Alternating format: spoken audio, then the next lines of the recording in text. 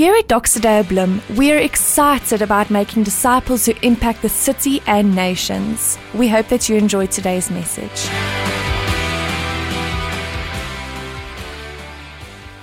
Fantastic. Friends, are you glad to be in church tonight? Yes. I've been looking forward to share the word of God with you, and I've looked more forward to actually spend time with you and look you in the eye and greet you and touch you and be with you. That is what church is all about. So in a few moments' time, I won't preach long. We're going to have some fellowship outside with ice cream and spring rolls and just good conversation. Yes.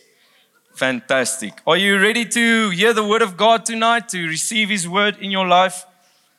Let's pray together. Father, as we sit around your word, we are so in awe and we are so humbled, Lord, because you come and you use normal human language to do a miracle in our hearts, and that is to bring life, to bring new life into our spirits and into our hearts. And tonight we pray, as we break open the word, as we listen to the word, that you would come and minister directly to each one of us. We pray that in your name. Amen. Fantastic. Friends, we are in week 3 of our All Things New series. We all love new things. Amen. Anyone who is wearing a pair of new jeans tonight for the first time, just put up your hand quickly. We want to just appreciate you and celebrate with you. I mean, it stinks, but it's really amazing to wear it. No? It still has that jean smell. Anyone with a brand new pair of shoes tonight that you're wearing for the first time, just put up your hand. I know it's September, the budget is low, but I mean, anyone, no one. A new shirt maybe? Yeah, I haven't wore this thing in a very long time, so we can say it's new because it's the only flower that I have in my cupboard. But spring is here. Lekker. We all like new things. And we are in week 3 speaking about what does it mean when God says in Revelation 21, I am making all things new. And tonight is actually, we've been building up towards this night because we are speaking tonight about our generosity fund as a church, where we say, as a church, we make a sacrifice, we go out in faith, and we trust God to sow into our city in different projects and to bring life in our city through what we have received. So at the end of tonight, we're going to again come before God as a church and say, Lord, we trust you for the next year to do miracles with a little bit that we have in our hands. So you can look forward to what we are about to share. But first, let's start like this. There's a medical condition called hemanopia. I don't know if you've ever heard about it, but all the doctors are like, yes, eyes. It sounds a bit like there's hemorrhoids in your eye, but it's hemanopia, okay? And what does that mean? It means that a part of your visual world is actually blacked out on both of your eyes. So for a person with hemanopia, that is what it looks like when if you have that condition, probably you only see a fourth of the screen right now. God helps you. Okay. I'm a full person. Okay. The crazy thing is, what happens when we have spiritual hemanopia, where we only see a small fragment of the picture of what God intended for us to see? What happens to a Christian's life if you don't see the full gospel, the full picture of what God is busy with? Thank the Lord for the word of God, because we see the full picture from Genesis right through to Revelation. And what we said a few weeks back is we started the series by saying there are 4 chapters in the gospel. We spoke about creation, that God created everything good. Then we spoke about the fall, that man removed himself from the rulership of God, and all of mankind and creation was submitted again to chaos and death. Then chapter 3 came along. Jesus was the one that was again obedient to God and submitted himself under the kingship and the lordship of God. And we were restored much more in him. And then chapter 4 says there will be coming a time of restoration where God will make all things new. And we find ourselves in the middle of chapter 4 at this moment. But sometimes as Christians, we can get stuck in chapter 2 and chapter 3. We only see half of the picture. And what happens when we only see a fragment of truth? Something like this will become part of your life. You would say, I am just saved by grace, and now I'm waiting for heaven. Any sermons like that? Have you heard them before? Or you would say that this world is bad. Everything is going south on planet Earth, and one day God will come and burn this place, take us up from here to some ethereal, like cloudy space where we'll play harps and just enjoy, I don't know what, mindlessness. And we're just waiting to get out of this bad space. Or you might be saying that I am so bad and my whole Christian walk is just about this one thing, to get rid of the darkness in me, to get rid of the sin in me. Friend, you have spiritual hermenopia. You only see half of hermenopia. Woo, okay, that escalated quickly. Okay, that's why I'm not a doctor. You have spiritual hermenopia because God is saying, I am making all things new. What does that mean? Tim Keller said it so beautiful. He says, Jesus' power is not just to save us out of the world, but to heal the world.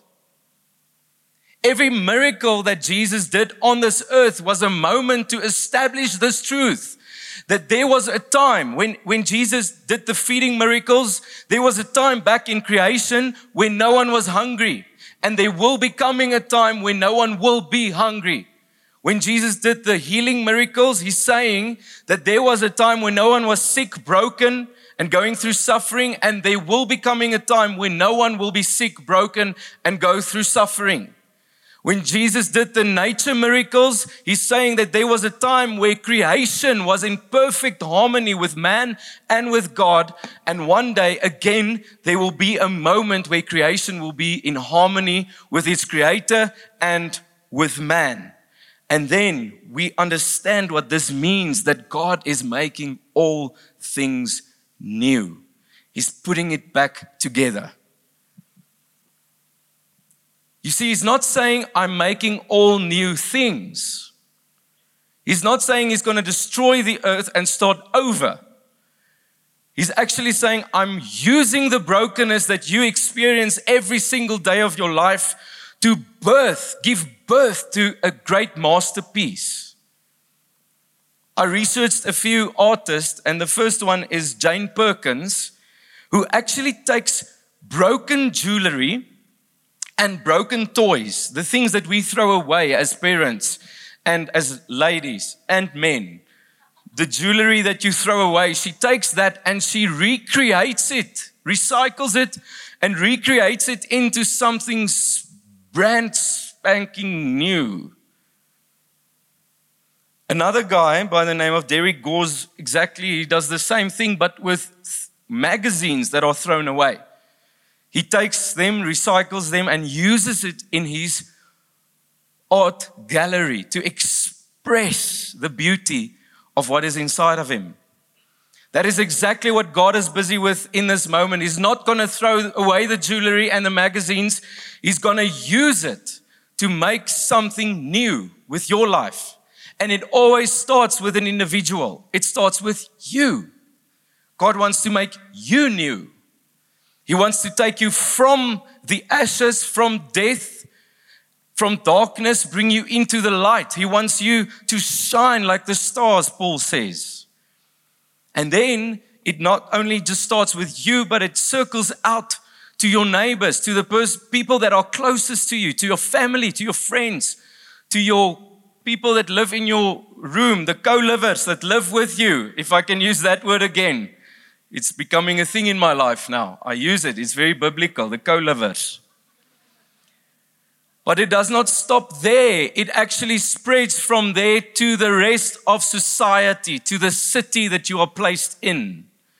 God wants His flavor, His glory to shine, not only in your life, not only in your neighbor's life, but in the city. And that is where we are going tonight. So last week, Aiden did so brilliantly explain that Jesus started all of his miracles and his teaching. He started on the Jewish side, in Jewish cities. And then in Mark chapter 4, Jesus says to his disciples, let's go to the other side on a boat. There they went. The disciples were obviously not happy because they were Jews. And what was on the other side? Decapolis, the 10 cities of the Greeks, the 7 nations of Canaan, the pork-eating, Baal-worshipping, kids-slaughtering people. Yes, that was, I didn't even write that down. What happened? It's obviously anointing, the God Spirit, because I don't have the capacity to remember that. They were Greek. They were other than the Jews.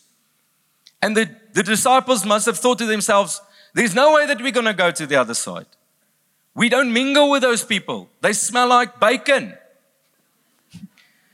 Then eventually they actually go to the other side and there was a storm awaiting them on the lake.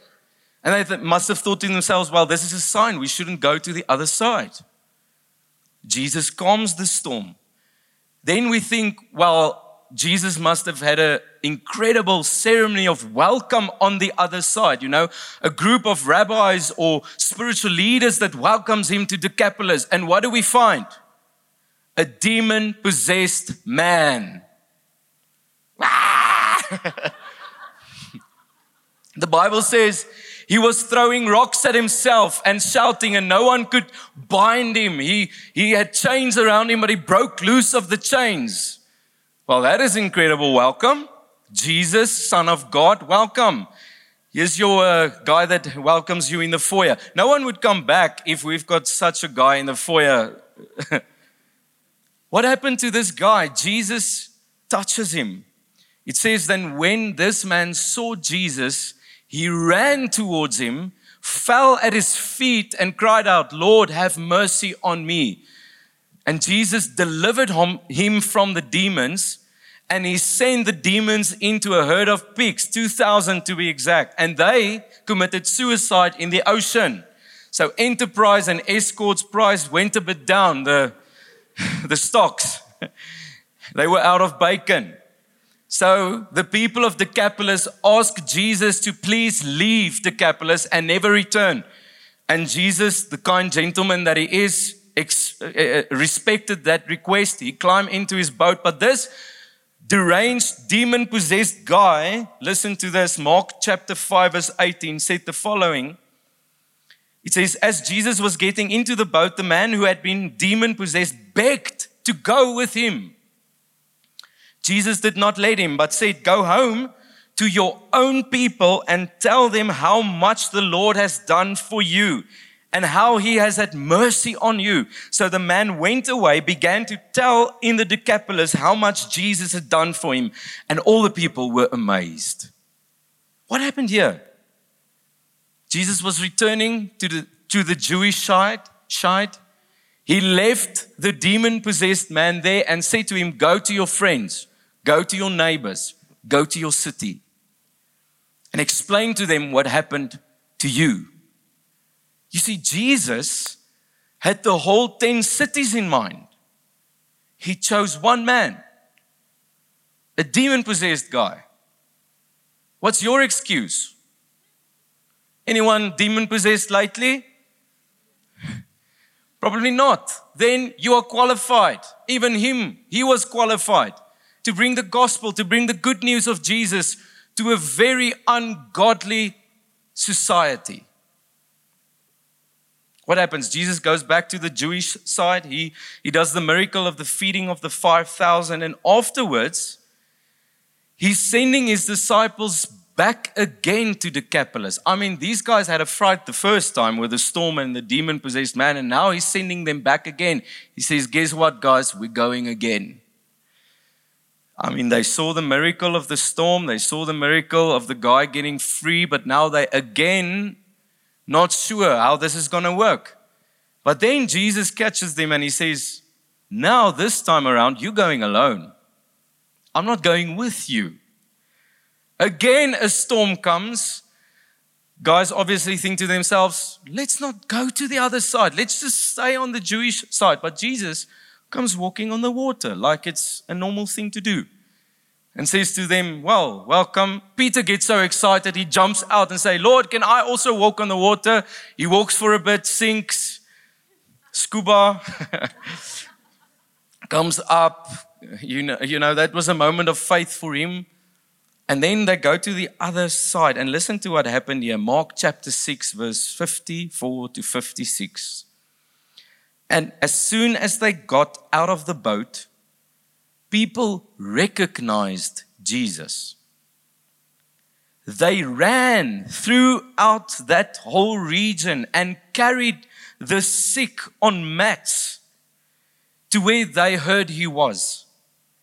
And wherever he went, into the villages, towns, or countryside, they placed the sick in the marketplaces. Now the hospitals are empty. They're bringing the sick to McDonald's. The COVID people, the cancer people, the TB people, everyone is there. Listen to this. They begged him to let them touch even the edge of his cloak. And all who touched it were healed. What is happening here? The ministry of the Decapolis started with one demon-possessed guy. He went back and witnessed to a whole bunch of people. And now when Jesus came to them again, they recognize him. You were the man that set that guy free. Well, if that is possible, let's bring all of our sick friends and our mothers-in-law and everyone to you to deliver them as well and heal them, God. And my friend with that bad attitude, Lord Jesus, I lay him at your feet. What an incredible story. It all started with one guy. Now a whole society has been touched by this message of Jesus through one person. What happens next? Mark chapter 8. Again, Jesus, this is one of the only miracles that Jesus actually duplicates. It's the feeding of the 5,000 on the Jewish side, and now he duplicates this miracle on the Decapolis side, the feeding of the 4,000 people. What was happening here? So all of these people heard of Jesus, they had been healed by him, and now Jesus is preaching to them. They came flocking to him to hear his words. And the Bible says in Mark chapter 8 that Jesus preached for 3 days. Don't moan about 1/2 an hour that we go over on a Sunday evening. I'm just joking. You can relax. Jesus has been preaching for 3 days. His disciples comes to him and say, Lord, I think the people are getting a bit hangry. Can we help them out? And Jesus, it says so beautifully in Mark chapter 8, Jesus had compassion on them. You see, friend, what is your first response when you see the brokenness in your class? When you see the lostness in your family, in the city? What's your first response? Is it still compassion? Or do you have what we call compassion fatigue a bit? Like you're irritated with the pain and the brokenness that you see around you. You see, Jesus had compassion. He was broken-hearted for the people that he saw that was far from him and that were experiencing rejection and pain. And he said the following to his disciples. He said, go and find these people something to eat. And they say, how will we get something for 4,000 people to eat? And then they use these words, in this God-forsaken place. How many times have you thought of Bloem as that? Be honest. I mean, we're among friends. How can God use me in this place? I was supposed to be in Stellenbosch.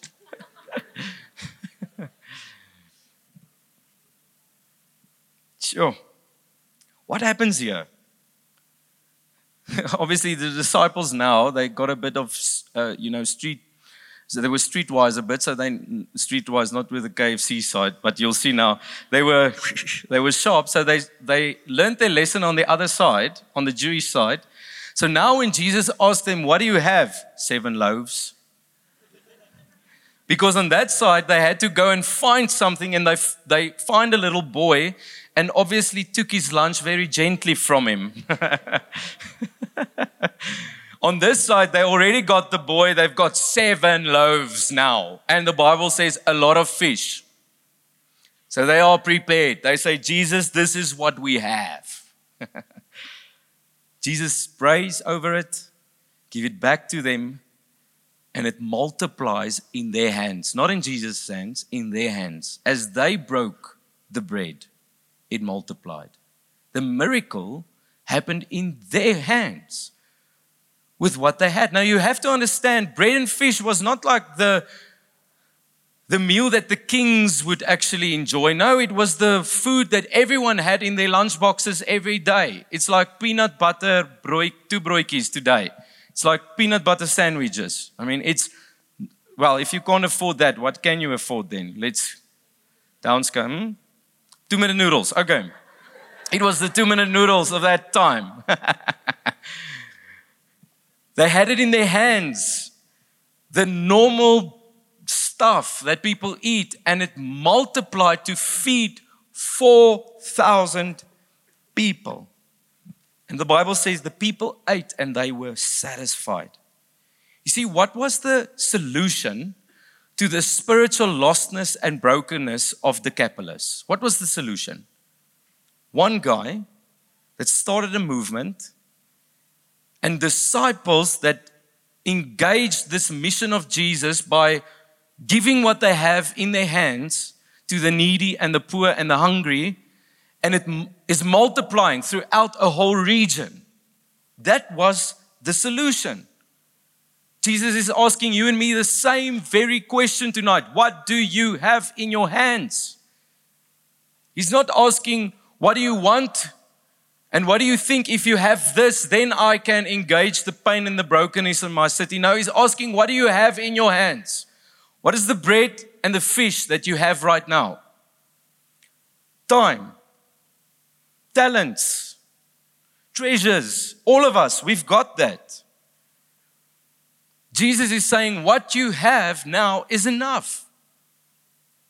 To bring it to me and see how I use that small amount of yours to feed 4,000 people. The bread obviously speaks about, what you have for each day to survive. The Lord's Prayer, Jesus is saying, Our Father who art in heaven, give us today our daily bread. Meaning, God, I am dependent on you every single day to survive and to live. Emotionally, physically, spiritually. And God gives something to you to sustain you. That is exactly what He gives you to use in His kingdom. Whatever you have. Fish. Jesus says, I'm making you a fisher of men. He's calling you to partake in His mission on earth. Jesus is not going to do it all by Himself. He asks of you and me to join Him in this mission. It multiplies in our hands.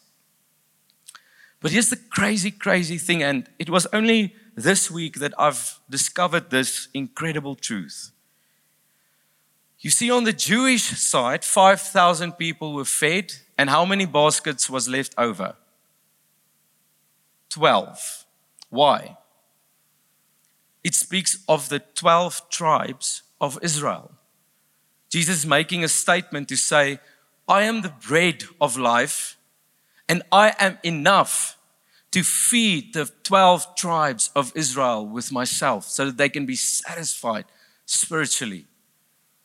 What happens on the other side, the Decapolis side? How many baskets was left there? 7. For the 7 nations of Canaan. Jesus is saying, I'm not only reaching and filling the Jews, I'm also reaching and filling the Gentiles. Now, if I use the word Gentile, it seems like they live in a place called Genta. No, it's people that were not part of God's chosen race, God's chosen people. And by the way, all of us, we are part of that group. Hallelujah. Except if you're a Jew tonight.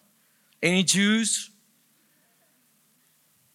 Don't buy a pork burrito no, I'm just joking.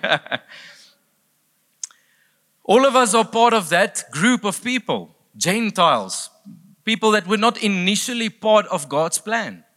But now Jesus is making a statement here in Decapolis saying that I did not only come for my own people, I came for everyone. Do you know that that is a prophecy that has been fulfilled right there out of Isaiah 49?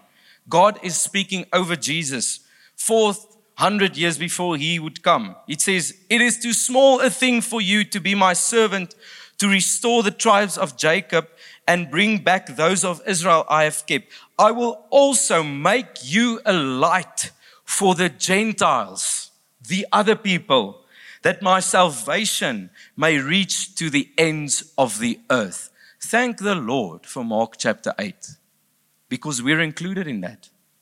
Now we're part of God's people. Jesus make a statement. You are part of my inner group. I want you to be my people. But here's the crazy thing. What happens here? On the Jewish side, 12 baskets was left over. And the Bible uses this Greek word, kophanos. It means a small lunch-sized basket. A normal lunch basket. But on the other side, the capitalist side, Jesus uses this word, spuris, which means a woven reed, man-sized basket, that a whole man can fit into that basket. It speaks of what happened in Acts chapter 9 when Paul was escaping from Damascus. They lowered him in one of these man-sized baskets. What is the significance here, friends? You see, if you receive God's call to be part of His mission in your comfortable space, God will definitely provide. A miracle will take place. But the abundance of that moment would be 12 lunch-sized baskets. It's still a miracle, but it's a small miracle.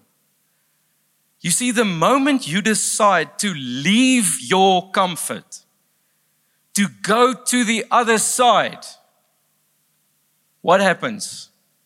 God provides man-sized, abundantly, more than enough. You can stay where you are and obey God there.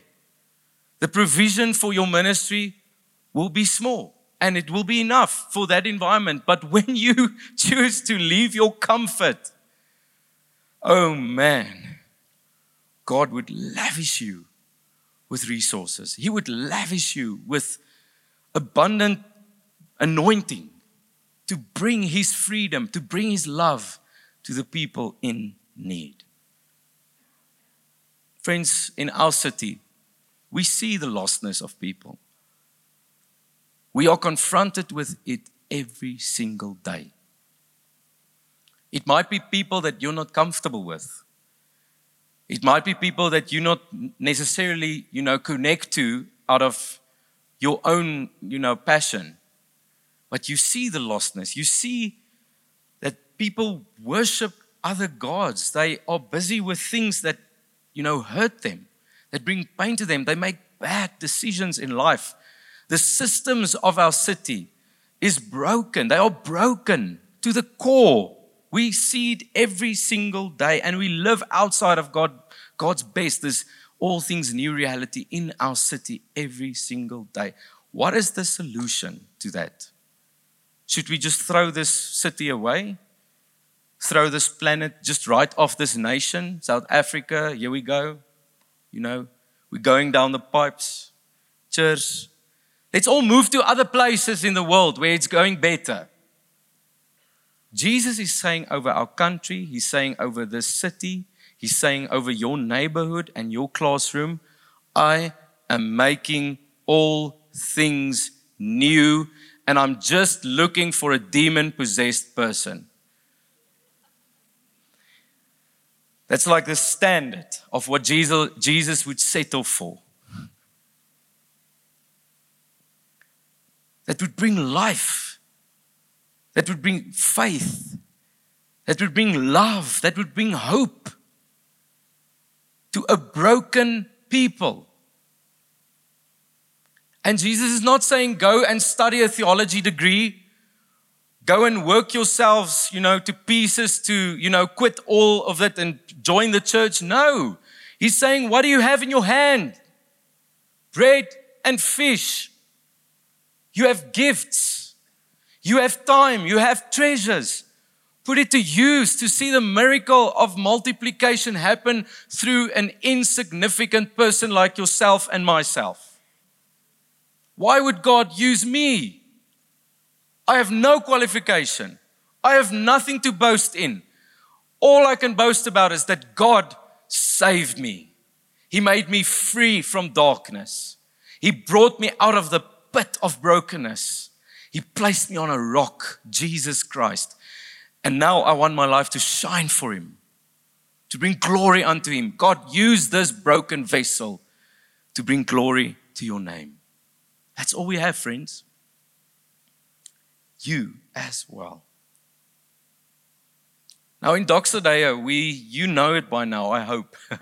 We don't only dream about building a church. We dream about a city.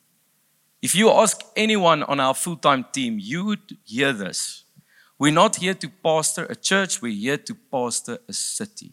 We are a fathering presence in our city. Doxa Deo is not the only solution to Bloemfontein's problems. We are just part of the solution. We play a role in the restoration of God in our city as He makes all things new. About 10 years ago, we started with what we call now the Generosity Fund. And don't worry for all the language freaks out there, we didn't spell it wrong. It's supposed to look like that, city. Because we believe, like John 4 says, if you knew the generosity of God, you would ask Him for living water. We believe that we serve a generous God. He wants to share of Himself. And we believe that we are made in His image as a church, and we carry that DNA and that passion to bring forth generosity into our city. So 10 years ago, we trusted God. 10 years ago, we trusted God for the first generosity fund. We took it to the church. We said, we have this crazy vision. We want to go outside of the walls of this building and bring the church to the people. But obviously, we need funding for that. It's not possible if there are rands in the bank. Because we had a vision. We wanted school workers in schools, permanently in schools, to be at the service of the school so that they can bring the glory of God there and be a servant in that school, to start the ministry of the good news of Jesus there. We started with a whole bunch of outreach programs in the city. We fed the hungry, we fed the poor. We started to build relationships with life-giving organizations, and we wanted to bless them. You know what happened that first year? We thought to ourselves, it's crazy. We're going to bring what we have before God. And that first year, we had promises of over 350,000 rand in 1 year. So now, we are 10 years down the road. After 10 years, in the COVID season, friends, this church, and we're not the only part of this church, we are part of 3 campuses in our city, Central Campus, North Campus, Figart Park with morning services, evening services. Our city came together in the year of COVID and promised over 1.6 million rand to sow into the city. After 10 years now, we've got 16 schools that we are serving in. We've got a 3 team that's permanently on staff that only works into the brokenness in education.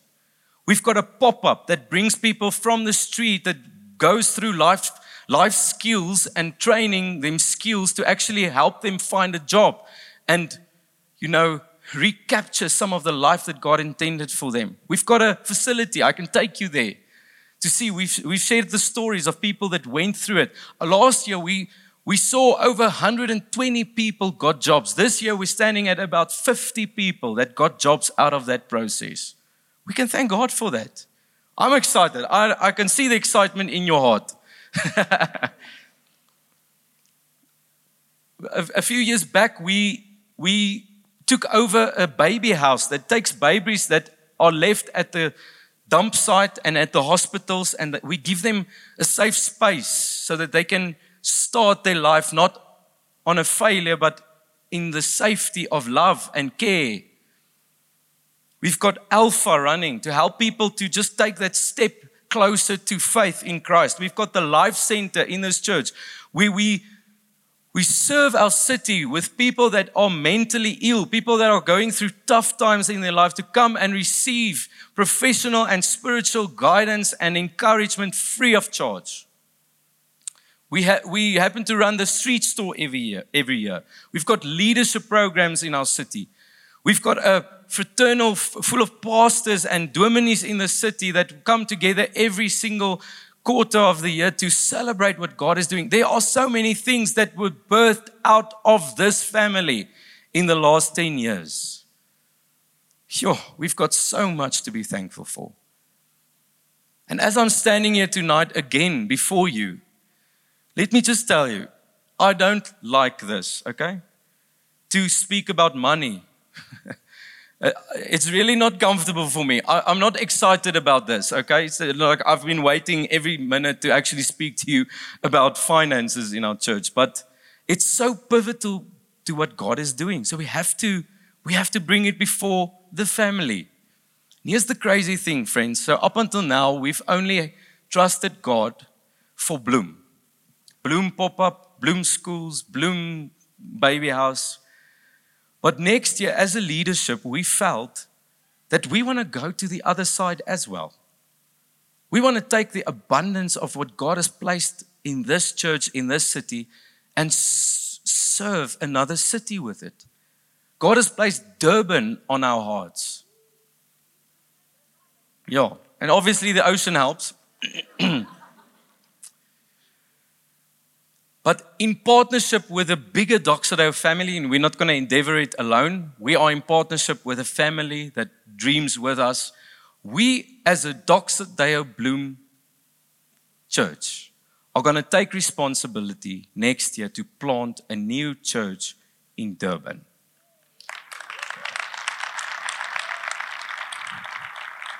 Maybe you're saying, as I say this, put me in the Durban box. I want to go. You can speak to me afterwards. But as a leadership, we know that to do something like that over and above all of the other stuff that we are doing, we need to put down a number for ourselves to say, we trust God for this, to make it work. And even as I'm going to say it, I'm a bit nervous to say it, but I have faith in my heart that we are going to trust God as a city, 3 campuses together, for 2 million rand next year. Here's the crazy thing, friend. Donnie always does this, and I'm going to do it again. If you are sitting here and you have the 2 million, please come to the front so that I can stop and go and sit and we can worship Jesus again. Anyone like that? I believe one year we will have someone like that.